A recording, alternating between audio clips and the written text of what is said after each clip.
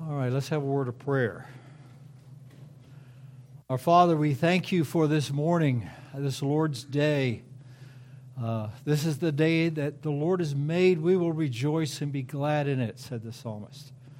And so may our hearts rejoice as we gather before you to worship you in spirit and in truth. May your word go forth from our pastor this morning with power, and bless him, anoint him by your Spirit to preach your word. In this class this morning, help me and help us to see some of the wonders of your word. And we thank you, Father, for the opportunity to speak from the Psalms. And as we conclude the class this week, I pray, Father, that we will be able to take away things that will inspire us and encourage us in these coming days. So we commit this class to you in the name of the Father, the Son, and the Holy Spirit. Amen. Just a couple of words as I start here, and I am going to be going fast today.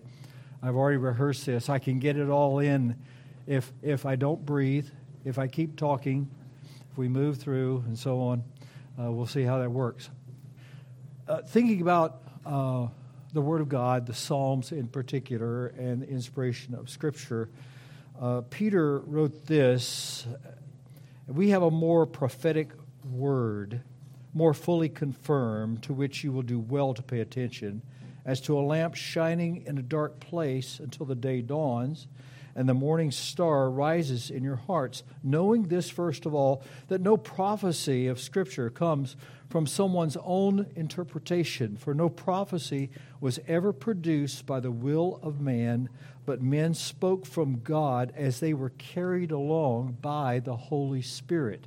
Let's remember that the Word of God that we're dealing with comes from the spoken word of the Spirit of God and the Spirit of Christ to us.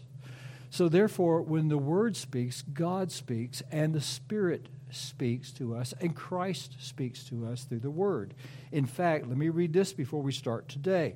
This is from Luke 24, after Jesus had been resurrected and with the disciples on the road to Emmaus. Familiar words, but they're words that apply to us today. Jesus said to them, "These are my words that I spoke to you while I was still with you, that everything written about me in the law of Moses and the prophets and the Psalms must be fulfilled." When we are reading, I'm getting chills thinking about this. When we read the Psalms, we are reading the words, the inspired words of Christ coming through the psalmist. And that's why in some places when you're reading in the Psalms, you will find David saying some things and you're reading that and you do a double take. I can remember the first time I was preaching through the Psalms and I came to a couple passages about David. Sounds a little bit self-righteous. Sounds a little bit too high, you know. I think the crown fits a little too tight on your head right now. Except for the fact that he is speaking beyond himself. It is the Spirit of Christ speaking through David and the psalmist to tell us about Christ and what Christ would say. And so I can remember when I had to grapple with that at times, and because I would say that and I'd want to pray the psalm and I'd say, can I really pray this? I mean, I'm not that righteous, David. Well, he wasn't either. And we know that because he over and over confessed his own sin. So just remember that there are some comparative things. You've got the seed of the serpent versus the seed of the woman and the seed of David combating there. And so sometimes it's relative righteousness he's talking about as compared to the real wicked guys. I know you need to be careful there. You don't become self-righteous.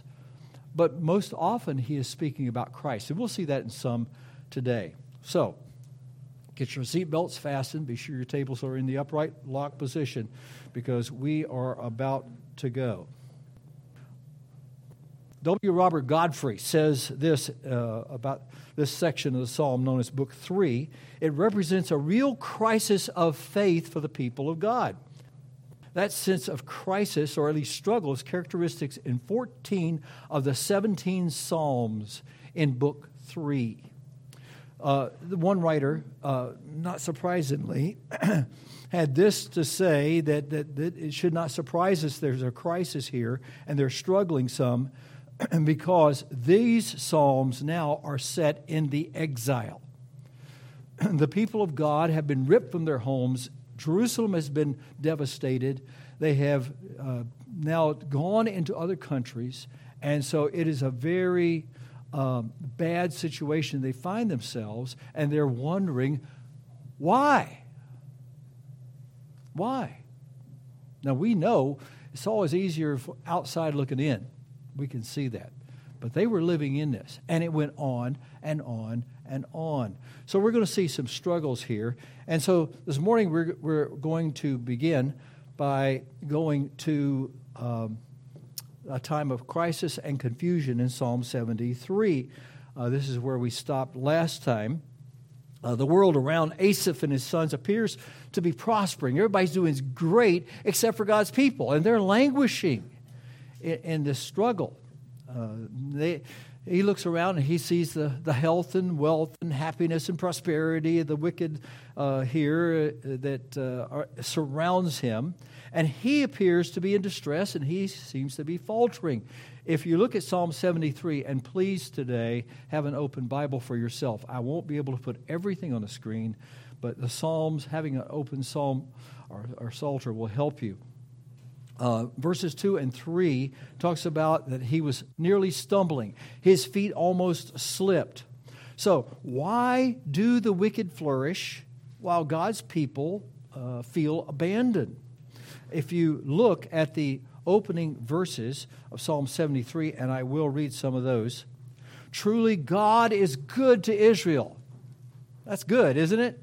God is good to those who are pure in heart. But as for me, my feet almost stumbled, and my steps had nearly slipped. For I was envious of the arrogant when I saw the prosperity of the wicked. For they have no pangs until death. Their bodies are fat and sleek. They are not in trouble as others are. They are not stricken like the rest of mankind. Their pride is their necklace. Violence covers their garment. Their eyes swell out through fatness. Their heart overflows with follies. It goes on and on. So he looks around and he sees what the world's doing. I'm sure you've never seen that. I'm sure you've never done that in this world. You look around. Why do they get this? Why do they get that? Why can't I get ahead? Why can't I make progress on this or that or the other? And we see how the wicked prosper. This is exactly where he is. So, the man here in that verse 1, he can quote the creed. Did you notice that? You know, that God is good to Israel. That's the creed.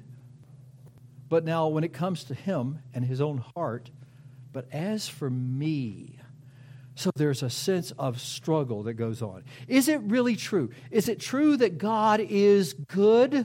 Well, what about his promises? I'm not laying hold of the promises here.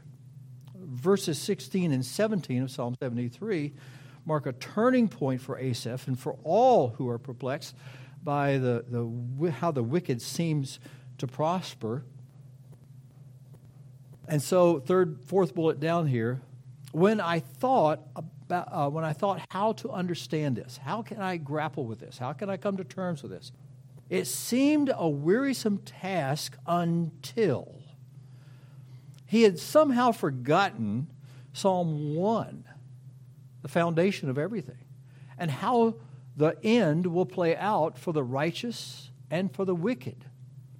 There may be an interim here in which there is struggles, and we're wondering why. But in the end play, there's a difference between the righteous and the wicked, and who receives reward and who does not. It was only in God's temple and the teaching that he got there from God's law that he found help in his struggle with every envy, with every doubt that he had, verse 17, and he had lost sight of the end game. Verse 24 marks another turning point in the psalm. Therefore, what is truly valuable, to be prized, to be sought after in this world? Well, verses 25 and 26 tells us here, that last bullet. Whom have I in heaven but you? and there's nothing on earth that I desire besides you. My flesh and my heart may fail, but God is the strength of my heart, and He is my portion forever. We want a piece of the action here and now. That's understandable. But we have to realize that the real end of man is to glorify God and to enjoy Him forever, not just my life here and now. And so, this song ends, it finds its, at the end of the psalm, verse 28. He really deals with this in his heart. He says, but for me. Now, back there in verse number 1, but as for me, but now he's coming down, he said, but for me. I know God is truly good to Israel, but for me, here, it is good to be near to God. My problem was I drifted. The problem was I lost my perspective. And so it's good for me to be near to God, and I have made the Lord God my refuge, that I may tell of His works. So that's Psalm 73. Psalm 74 now. Turn the page. By way of contrast to the world of the wicked, let's look at life in Israel and what it really was and why there's so much confusion. It was rather bleak, materially speaking. The opening lines here ask strong and hard questions. Look at verse 1. O God, why do you cast us off forever? Look at that word. I mean, they haven't lived forever yet. But they think it's that way. They feel it that way. Why does your anger smoke against the sheep of your path? I thought we were sheep. I feel like I'm on the grill. And then here, looking around at the landscape around this man in Jerusalem, he describes it like a battle zone. Verses 7 and 8. That's the third bullet here. They set your sanctuary on fire. This is what he's seeing. They profane the dwelling place of your name, bringing it down to the ground. They said to themselves, we will utterly subdue them, and they burned all the meeting places of God in the land. Can you picture this? I'll tell you something that will help you picture this. Think Turkey and what you saw in the pictures of the devastation with everything knocked down. That's what Jerusalem was at this point. The holy city of God, the dwelling place of God. It's leveled. Think Ukraine and what the pictures you've seen there. This is what they were seeing in Jerusalem after these invasions. The holy city was destroyed. Where can hope and consolation be found? It looks like God has His hands in His pockets.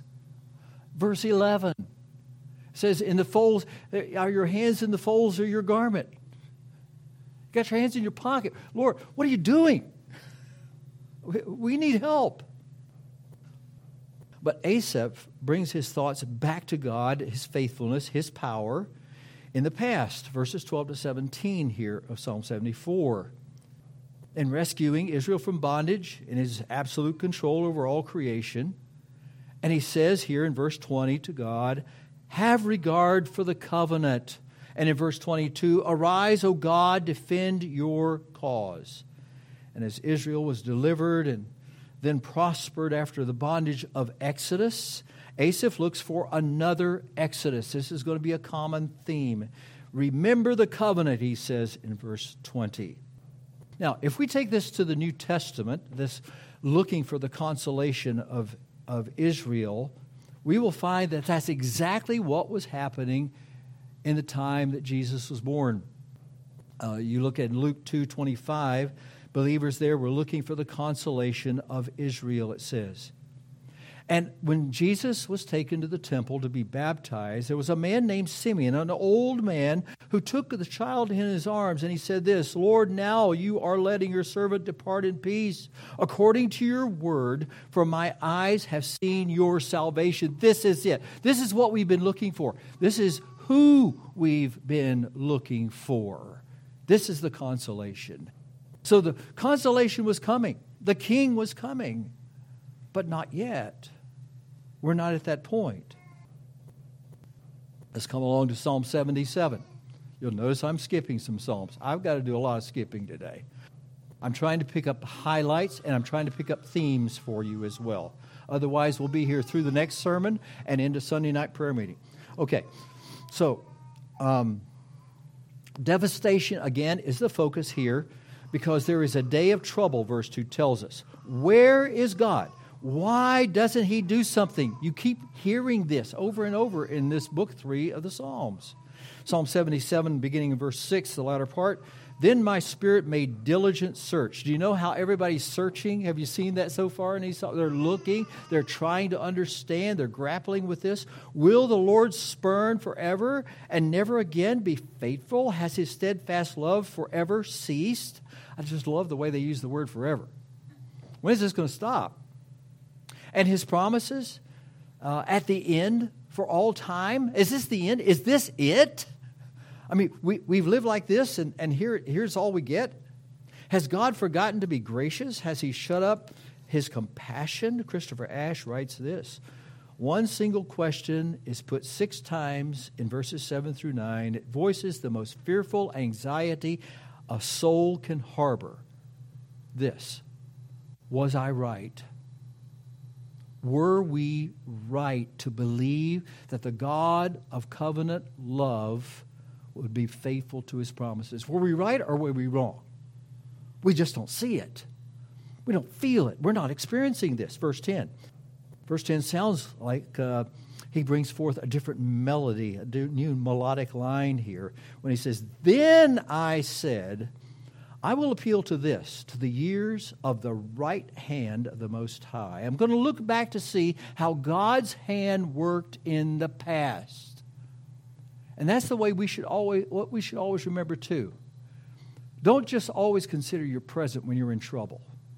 Think of what God has done in the past in your life. That's what they're doing here. He remembers the love and the faithfulness of God in the past. He takes heart for what lies ahead because of it. Psalm 77, it says, You led your people like a flock by the hand of Moses and Aaron. You had someone there to lead them. You know what they need in this moment? They need a shepherd king again.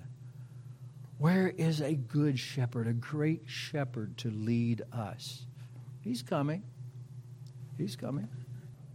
Now we come to then some of the backdrop of why all this has happened in Psalm 78. Psalm 78 is a parable. Verse 2 tells us it's a lesson to be learned from history. What we're doing here in this psalm is reliving Israel's past failures and also witnessing God's continued faithfulness in spite of our failures. In spite of what God was doing and had done for His people, they repeatedly failed and were faithless or unfaithful to Him. Here Asaph delivers a message to God's people that confronts and convicts us all regarding our responsibility, therefore, to the next generation and why it's important for us to remember and to take action. The appeal here is first and foremost for faithful fathers. And I'm speaking to me. I'm speaking to you, fathers in this room, who need to be committed to leading their children to know God, to know His works, to know His faithfulness. But the clear implications of the text include a broader range of people, such as the author himself, Asaph, and all his readers, as evidenced by the fact that he calls them my people. He moves from saying that he will do certain things, notice the I will in verse 2, to what we will do in verse 4. And so in the first 8 verses alone, various generations are mentioned several times. Verse 1, adults. Verse 4, the children, the coming generation, it's called. Verse 6, the generation yet unborn. This is the grandchildren that comes along. And so the writer is urging them, all these fathers, to connect with the next generation. Verse 4, tell the coming generation. Verse 6, that the next generation might know. And verse 8, that they, that is the next generation, should not be like their fathers, a stubborn and rebellious generation whose heart was not steadfast. There's something you need to do, even if you have failed in the past. We must teach and reach the ears and minds and hearts of our children that they might be steadfast in their love and devotion to God. Now, this psalm, it was this psalm that Jesus used himself in Matthew 13:35 in passing along his own teachings in parables and compared it to that about who God is and what God has commanded us to do. And it seems here also that the Apostle Paul used this same psalm, warning God's people in 1 Corinthians chapter 10 that they should not be unfaithful to a faithful God. This is our real challenge in this life, to be faithful to a faithful God, not unfaithful to our faithful God. This psalm was meant to be a mirror, therefore, to look back into our own souls as it was for them in that day, to urge us to pass along to our children the things that matter most. Now, looking at this, down to the fourth bullet, verses 9 to 72 covers a period of roughly 500 years of history. Biblically, it extends from the book of Exodus up through 2 Samuel, or from Moses to David. It's not a thorough history. It doesn't give every detail, or the psalm would be a lot longer, and it's a long one. But it's a carefully crafted retelling of the specific incidents that provides some insight so they would learn from history rather than repeat history in the next generation. So when we look over this, verses 1 through 8 are a prologue in which the psalmist tells us what we must do. We must share this with the next generation. Here are lessons to be learned. I'm about to teach them to you, he says. And then verses 9 to 72 is the history lesson that gives us why we need to do what he says, what we need to do, and why we need to do this. And so Asaph now takes us through a history lesson twice. You know, sometimes we don't get it the first time. And so we have to repeat something. And that's why, because we don't get it the first time. So you have to repeat something. Okay? So that's what he's doing here. He's going through it twice. The history lessons here that he goes through involve verses 9 through 39, and then verses 40 to 72. And in your text, as I do in my text, I will divide that off so I can see. I'm looking at two different retellings of this for its own purpose. Now, the first survey that he does in through verse 39, it's introduced in 9 through 11, emphasizing that God's people have forgotten something. There's something you have forgotten that you need to remember. You can go back and check it for yourself. I don't have time to work through the whole text. But the second survey, there from 40 to 42 introduction, it gives us the same thing with a twist. It says there's something you did not remember. You forgot something here. You didn't remember this. These are things you better not forget and that you better remember. The shift is subtle, but when you work through the psalm, and sometime maybe I'll preach it if I get an opportunity here, but look then at verses 9 through 39, and here we discover four themes in this song that we must remember about God and what he does and how he works with his people. First, there is God's redemption. God acts to deliver his people. You'll notice I've given you two sets of verses, one for the first part and one for the repeat, because he does this in both sections. He talks about God's redemption. I've redeemed you. I've taken care of you. Then there's God's provision. God acts to care for his people. And again, there's two sections, one for each repetition. And then there's God's judgment. So God redeems, God provides, but then God has to bring judgment. Why? Because God acts to correct his people. You discipline those you love. Why do you discipline your children? You discipline them because you love them. You want them to learn to do what's right and have the right kind of heart. And then finally, we see God's love. God acts to show mercy toward his people because even though you failed, I still love you. Even though you blew it again, I still love you. And I will care for you. And you see this emphasized in both sections as well. And he shows his mercy also as the psalm ends on the theme of God as shepherd. We need a shepherd. Well, the Lord's my shepherd. I shall not want.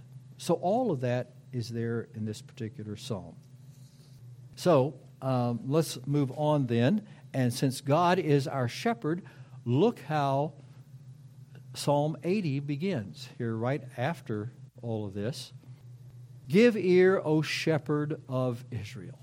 You who lead Joseph, it's a synonym for Israel. He will, through the Psalms, he will call out all the tribes one time or another, talking about this. You will lead Joseph like a flock. You who are enthroned upon the cherubim, shine forth before Ephraim and Benjamin and Manasseh. Stir up your might and come to save us. Look at here, he goes on to say, restore us, O God, let your face shine that we may be saved. So they're in exile. What do they want? They want restoration. What does he say here? Restore us. Now look at verse 7. Restore us, O Lord of hosts, the Lord of armies. Verse 19, restore us, O Lord of hosts. Let your face shine that we may be saved. Here is an echo of the Aaronic blessing that, Lord, let your face shine upon us. We need to see that smile of your face. We need for you to shine on us so that we will be saved. What Asaph is seeking here is restoration. He's looking for a new exodus. Again, we hear that over and over. Now, I want us to jump over 8 other psalms, though I've got some here, so I can get through as much as I can. We go to Psalm 89, and we come to the final psalm in Book 3. Let's see, have we come to any kind of conclusions here? Remember, we began with crisis and confusion. Here we're going to see truth, but also tension. So, in this psalm, Ethan, the Ezrahite, is the only psalm that we have of his in the Psalter. He looks to the steadfast love and faithfulness of God to keep his promises to David, his servant. And he only mentions that in verse 1 and 2 and 5 and 8 and 14 and 24 and 28 and 33 and 49. And you say, well, it's up on the screen. Why are you saying all those verses? So you get the point. The point is, over and over and over, he keeps coming back to these two things. God's steadfast love, which is the word chesed. It's the word of grace in the New Testament. His grace, his love to us is consistent, and he is faithful. The word here means emeth. It's truth. He is a God of truth, and he will keep what he says he will do. So these are strong words here that are coming out. Verses 3 and 4, God has sworn, he says, I have made a covenant with my chosen one. I have sworn to David my servant, I will establish your offspring forever and build your throne to all generations. Wow, isn't that wonderful? That God swore all of that. But what's happening around us? In verse 1, he said, I will sing of the steadfast love of the Lord forever. My mouth will make known your faithfulness to all generations. But if you look at the tail, the end of this psalm, the bookend to this psalm, what do you read in verse 49? Lord, where is your steadfast love of old, which by your faithfulness you swore to David? Okay, I know you said this, but I don't see this. This is crisis. I mean, his faith is being tested, torn. So, where is it? Again, let's do a quick overview of this psalm. See if you recognize what you're about to see. What is that? It's not a kiosk. It's a chiasm, okay? This is where the psalmist writes in a style, so he takes something toward the center, and then he pulls back, and he's repeating himself. So he started out by saying, God's forever faithful love to David. This is what he's talking about, verses 1 to 4. This is what God promised. He backed that up in verses 5 to 16 of this psalm. Go back and read it for yourself this afternoon. We see the saving power of God. This is what God can do. And then we come to the center, the core, the central theme here. And that's God's covenant with David. And he goes over this. Look at this. 20-some verses, 21 verses, 17 to 37. And he remembers that covenant. And he's going to talk about it, more about that in a minute. Then we come back, and we're moving back now. We've gotten to the core, and now he's coming back out, and he says, but here's what I'm seeing. I'm seeing the rejecting wrath of God, and the word wrath is used in this next section. And then he ends up saying, so where is your faithful love that I talked about in verses 1 through 4? So this is marvelously structured for us, but it's more important for us to see what's going on here in truth. Having celebrated God's steadfast love and faithfulness in those opening verses, praise breaks forth, first in heaven and then on earth, in verses 5 to 16, for the awesome power of God who has delivered them in the past all he has done. Ethan then affirms that God chose and anointed David, verses 19 and 20, and promised to build his house, to make David's name great in all the earth, giving him victory over his foes, verses 21 to 24. They don't see the victory. Where's all this? Verse 26, God had said to David, I will be your father, you will be my son. And God promised his covenant would stand firm, verse 28, and would be his offspring would be established, verse 29. And furthermore, if that's not enough, Ethan is working this. God, here's what you said. Furthermore, even if David's offspring would fail in walking in the law of the Lord and endure punishment, verses 30 to 32, he says this. He said, yet the Lord promised, you promised not to remove David in his steadfast love. God would not violate his covenant. Okay. There's my case, Lord. I'm presenting it here. So, verse 38, however, a shroud of darkness comes over the text. But now you have cast off and rejected. You are full of wrath against your anointed. Verse 38. God would pour out his wrath on his anointed. I'm hearing some echoes here.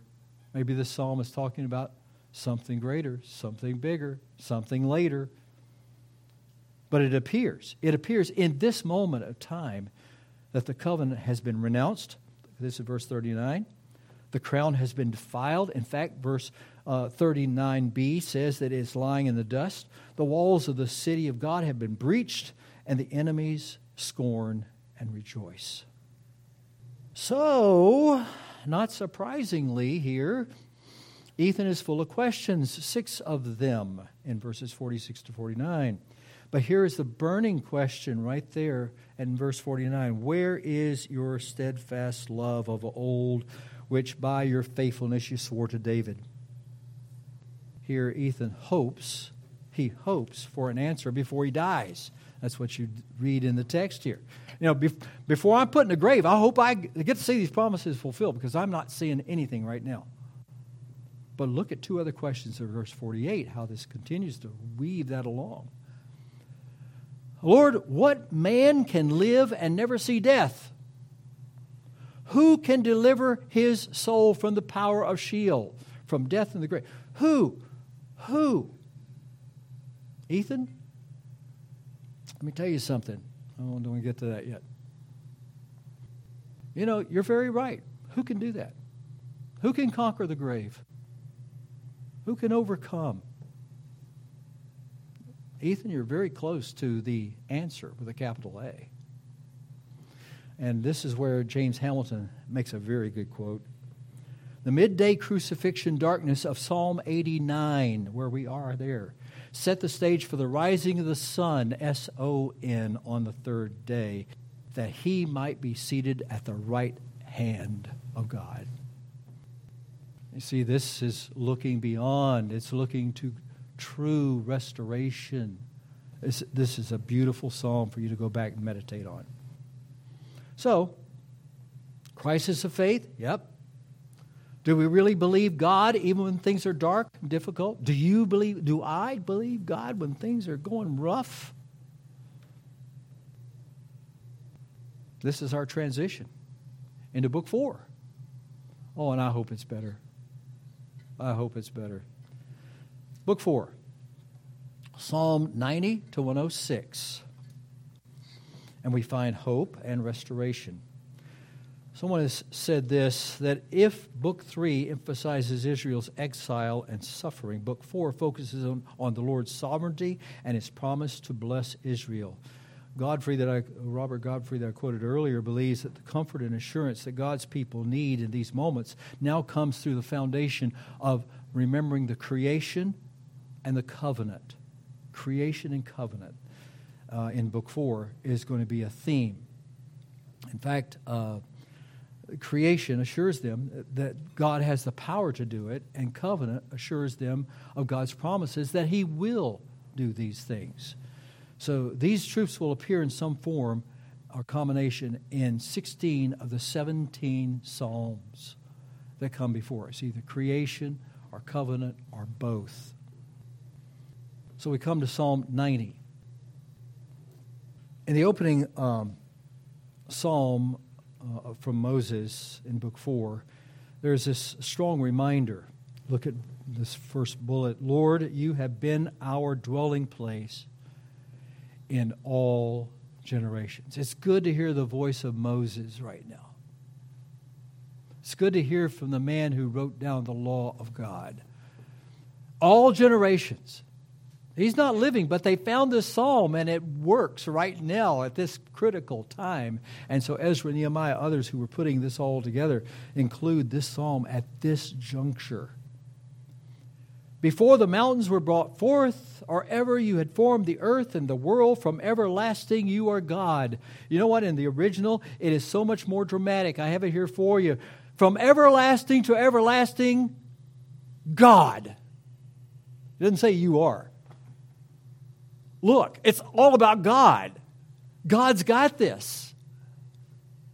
Let God be God. God's power and promises have not failed. Rather, His people have sinned, verses 10 and 11. And they need to repent and seek God's face for restoration. So, these encouragements flow from God's people then in this particular psalm. Have pity, it comes from Moses, but on behalf of God's people, because he was always interceding, you remember, for his people. He had to, or God was going to kill them all in the wilderness. Have pity, verse 13. Satisfy us, verse 14. Make us glad. We need some happiness here. Verse 16, let your work be shown. It's kind of like when I was babysitting a couple of weeks ago for 7 kids and having homeschool with them, and I was the teacher. And the teacher said, show me your work. I got an answer there, but show me your work. God, let your work be shown, and let the favor, the grace of the Lord our God be upon us. Verse 17. At this critical point in their history then, their current situation, there needed to be a word of encouragement to restore their hope. And the reality check comes right here in Psalm 90. So, when you think back to Moses, Moses led the first Exodus. And this helps people to look for another Exodus from the present exile in which they now find themselves. Here's what Schreiner says. Moses reflects on the brevity of human life and its futility because of sin. Hence, those who are wise will number their days, pondering how quickly one's sojourn on earth passes. But the Lord is the everlasting God. And human life is meaningful if we are satisfied with the Lord's steadfast love. Not all the other things of the world. But if we're satisfied with the steadfast love of God, so that we may rejoice and be glad all our days, the good and the bad, because we know the Lord loves us through all those things. Now, having mentioned the Lord being the dwelling place, we come to Psalm 91. And the theme is picked up again. Psalm 91 had spoken of, Psalm 90 had spoken of God's dwelling place for all generations. Now 91 picks it up saying, he who dwells in the shelter of the Most High will abide in the shadow of the Almighty. And as a result, look what happens. God will deliver, verse 3. In Him you will find refuge, verse 4. He will be faithful, verse 4, again, the end. And the wicked will be judged. God's going to put everything right. And then another reference to the Lord being their dwelling place and refuge appears in verse 9. Let's look at that verse. Because you have made the Lord your dwelling place, the Most High, who is my refuge, No evil shall befall you, no plague shall come near your tent. Verse 14, he will hold fast to you in his love. Verse 16, he will show you his salvation. This is their comfort and hope in restoration. God keeps assuring them through the Word of God, through these Psalms, that God is going to make everything right. Don't fret. Let's go on. My time is running short, and I still got a few Psalms to go. I want you to look here. Psalm 93 to 100 are called royal psalms. They celebrate the Lord as our King. And so I want you to follow a thread or a theme through these psalms. And it's going to be quick. Psalm 93, the Lord reigns, verse 1. You see those words sitting there. Psalm 94, in verses 1 and 2, you get the idea of the Lord judges. Why does he judge? Because he is the King. Psalm 95, verses 3 through 5. For the Lord is a great God and a great King above all gods. In his hand are the depths of the earth. The heights of the mountains are his also. The sea is his, for he made it, and his hands formed the dry land. How do you respond to a great God and King like this? He tells us in verse 7. So, oh come, let us worship and bow down. Let us kneel before the Lord, our Maker. He made all those things. He made us too. For he is our God, and we are the people of his pasture and the sheep of his hand. We are in his hands and under his protective care, even when things don't seem to be going right. And therefore, he says, be careful. You must not harden your heart, verses 7 and 8. Or put God to the test, verse 9, like they did in the wilderness. Because if we do, we will not enter into that rest. Psalm 96 continues the thread. Verse 10, the Lord reigns. Verse 4, for great is the Lord and greatly to be praised. He is to be feared above all gods. Verses 7 to 9, ascribe, ascribe, ascribe to the Lord the glory due his name. Worship the Lord in the splendor of holiness. Tremble before him, all the earth. Why do we do this? Verse 13, because he will judge the world in righteousness and the people in faithfulness. And so Psalm 97, ho-hum, here it is again, the Lord reigns. I mean, it's all through here. Aslan's on the move. The King is coming. And there are awesome visual descriptions of this great God that follow in verse 4. If you take care to read that this afternoon or some other time this week. Verse 8, though, Zion hears and is glad, and the daughters of Judah rejoice because of your judgments, O Lord. When that judgment comes, when God sets everything right, there will be joy, gladness, rejoicing. Verse 10, he preserves the life of his saints. He takes us through, he preserves us, and he delivers them from the hand of the wicked. Praise God for that. Psalm 99, the Lord reigns. Let the peoples tremble. He sits enthroned upon the cherubim. Let the earth quake. The Lord is great in Zion. He is exalted over all the peoples. Let them praise your great and awesome name. Holy is he. The King in his might loves justice. And then I could say this. After all this comes many psalms of thanksgiving and praise and worship, especially Psalm 100, which is one of my favorite, but I have to move on here. My time is running out rather quickly, and I'm praying for God to slow down the clock or break the clock. Psalm 103, the Psalm of David here, one of the most cherished of the Psalms. In part, that is so because of its assurance to us of pardon. How many times have I come to this Psalm in my life to get some assurance? This is a blessed Psalm. Look here. It says that the Lord forgives, verse 3. He heals, verse 3. He redeems, verse 4. He shows steadfast love, verses 4, 8, 11, 17. Do you see a pattern here sometimes with certain words through the Psalms? His steadfast love, his faithfulness to us. In addition, he shows mercy, verse 4, grace, verse 8, compassion, verse 13. Why? For he knows our frame. He remembers we are dust. This piece of dirt needs to be reminded of these things. Seriously. We need to know that God cares and loves us. And that, verse 12, as far as the east from the west, so far does he remove our transgressions from us. How far is the east from the west? Limitless. And the Lord, who has established his throne in the heavens, and his kingdom rules over all, he will keep his covenant. Have faith, trust, and be faithful. Verses 18 and 19 is that's what it's telling us there. By the way, I would love just to sit here right now and read Psalm 104. It's one of the most beautiful, pastoral, picturesque nature poems you'll ever want to read. I read it a couple of times, so I got to read that to class. But number one, I'm not a great reader. Number two, it is so personal when you read it. I want to encourage you as the spring begins to blossom here in winter, I hope that you'll sit down maybe sometime and look out your window and read this psalm, or go out to a meadow somewhere, or go into a forest. Read this poem and let its pictures pour over your mind and soul about the love and the care of God for you, his people, in the midst of his creation. Psalm 104 is beautiful. Psalm 105 and 106, historical psalms. Let me get to those that are highlighting God's promises and God's faithfulness. And he moves through the covenant of Abraham, which was confirmed to his offspring in verses 7 through 15. And we see the hand of God in the story of Joseph. You want to learn some things about Joseph you never knew? Read this psalm and read verses 16 to 22. You'll find out how bad it was for Joseph at times. And there was a bondage in Egypt, and then there was deliverance through Moses and Aaron.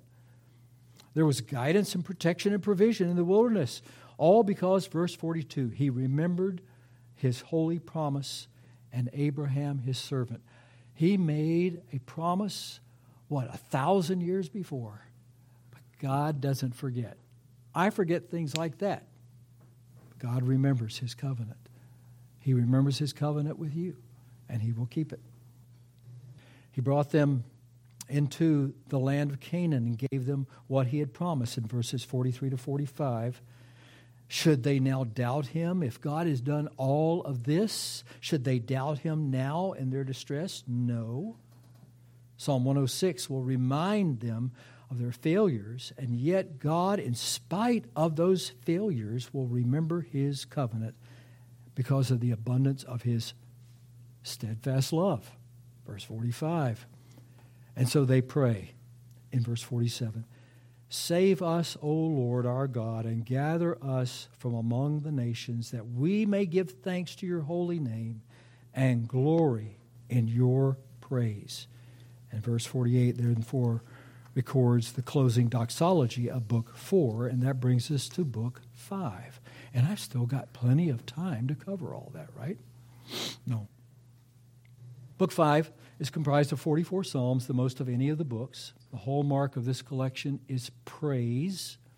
And each of the first 4 books of the Psalms ends with a doxology, while this last section, Book 5, is filled with praises to Yahweh, culminating in Psalms 146 to 150. And there's a sense now, as we move into Psalm 107, it's much lighter.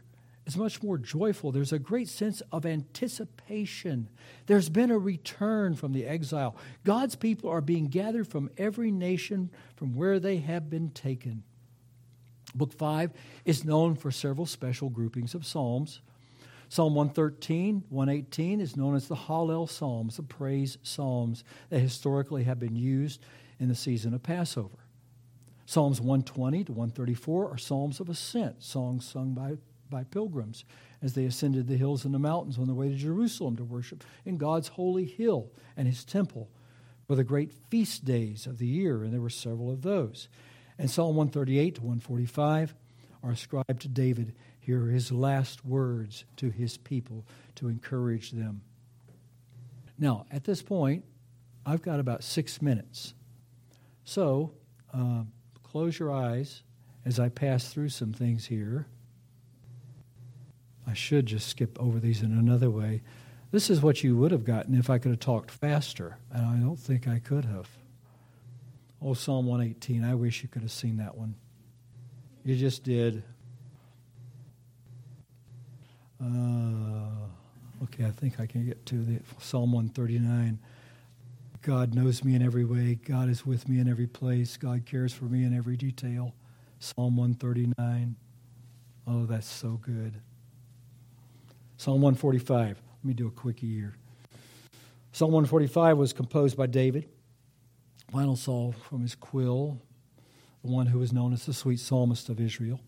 Jewish tradition tells us that this poem was recited 3 times each day, morning, noon, and night, a fitting way to give daily praise and gratitude to God.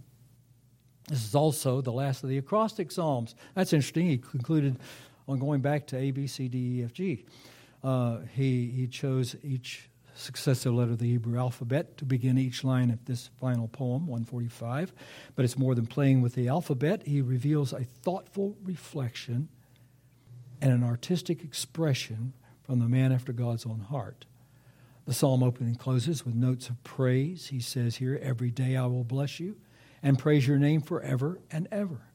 Verse 21, my mouth will speak praise to the Lord. So he's committed to this in the entire psalm. James Montgomery Boyce said, this is a monumental praise psalm, a fit summary of all David had learned about God during a long lifetime of following hard after the Almighty.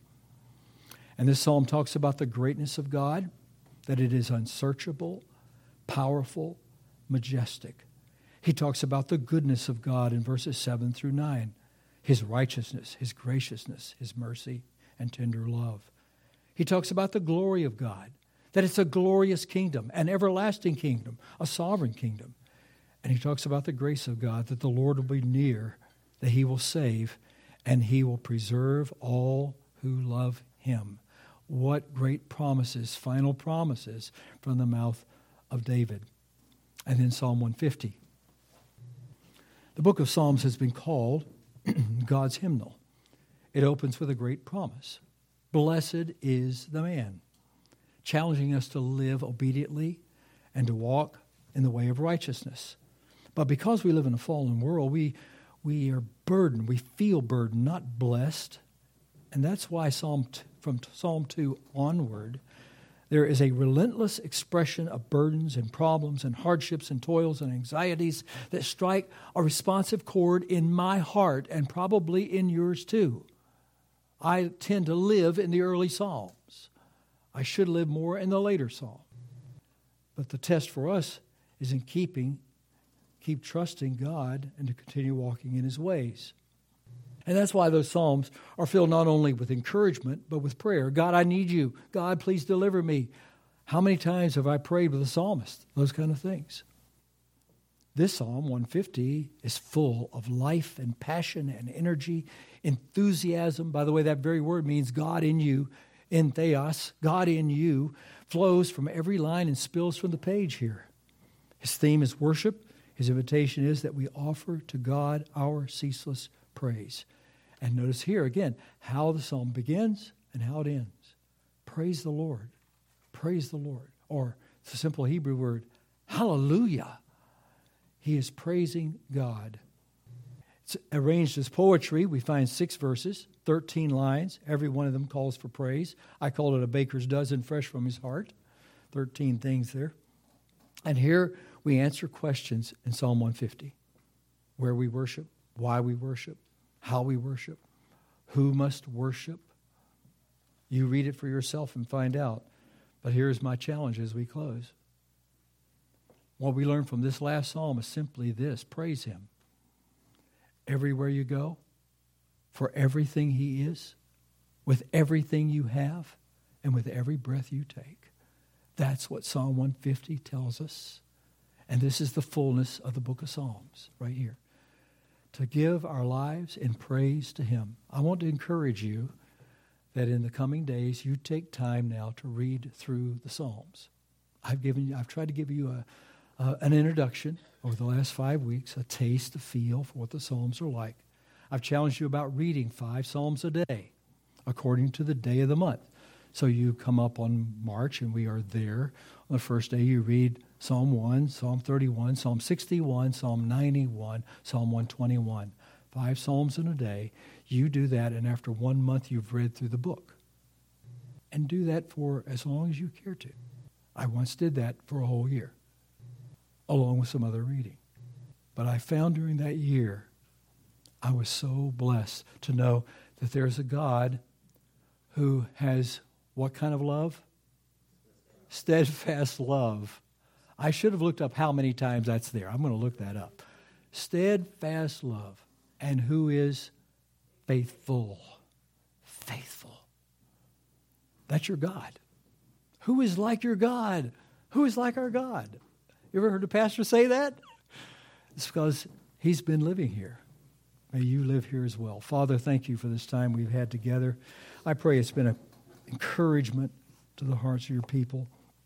And may each of us, as we look at our lives, and sometimes we cast our head down and we wonder, Lord, how long, how long? But Lord, we know that you still hold us in your hand and that you love us and you will be faithful. So bless your people and bless us now as we go over to hear again from the book of Psalms as he preaches in Hebrews. Hebrews quotes the book of Psalms more than any other book. And so I pray, Father, that you will encourage our hearts as we see how much better Jesus is so that we might love and faithfully serve him all the days of our lives to praise him everywhere we go, for everything he is, with everything we have, by every breath that we take. In his name we pray. Amen. God bless you.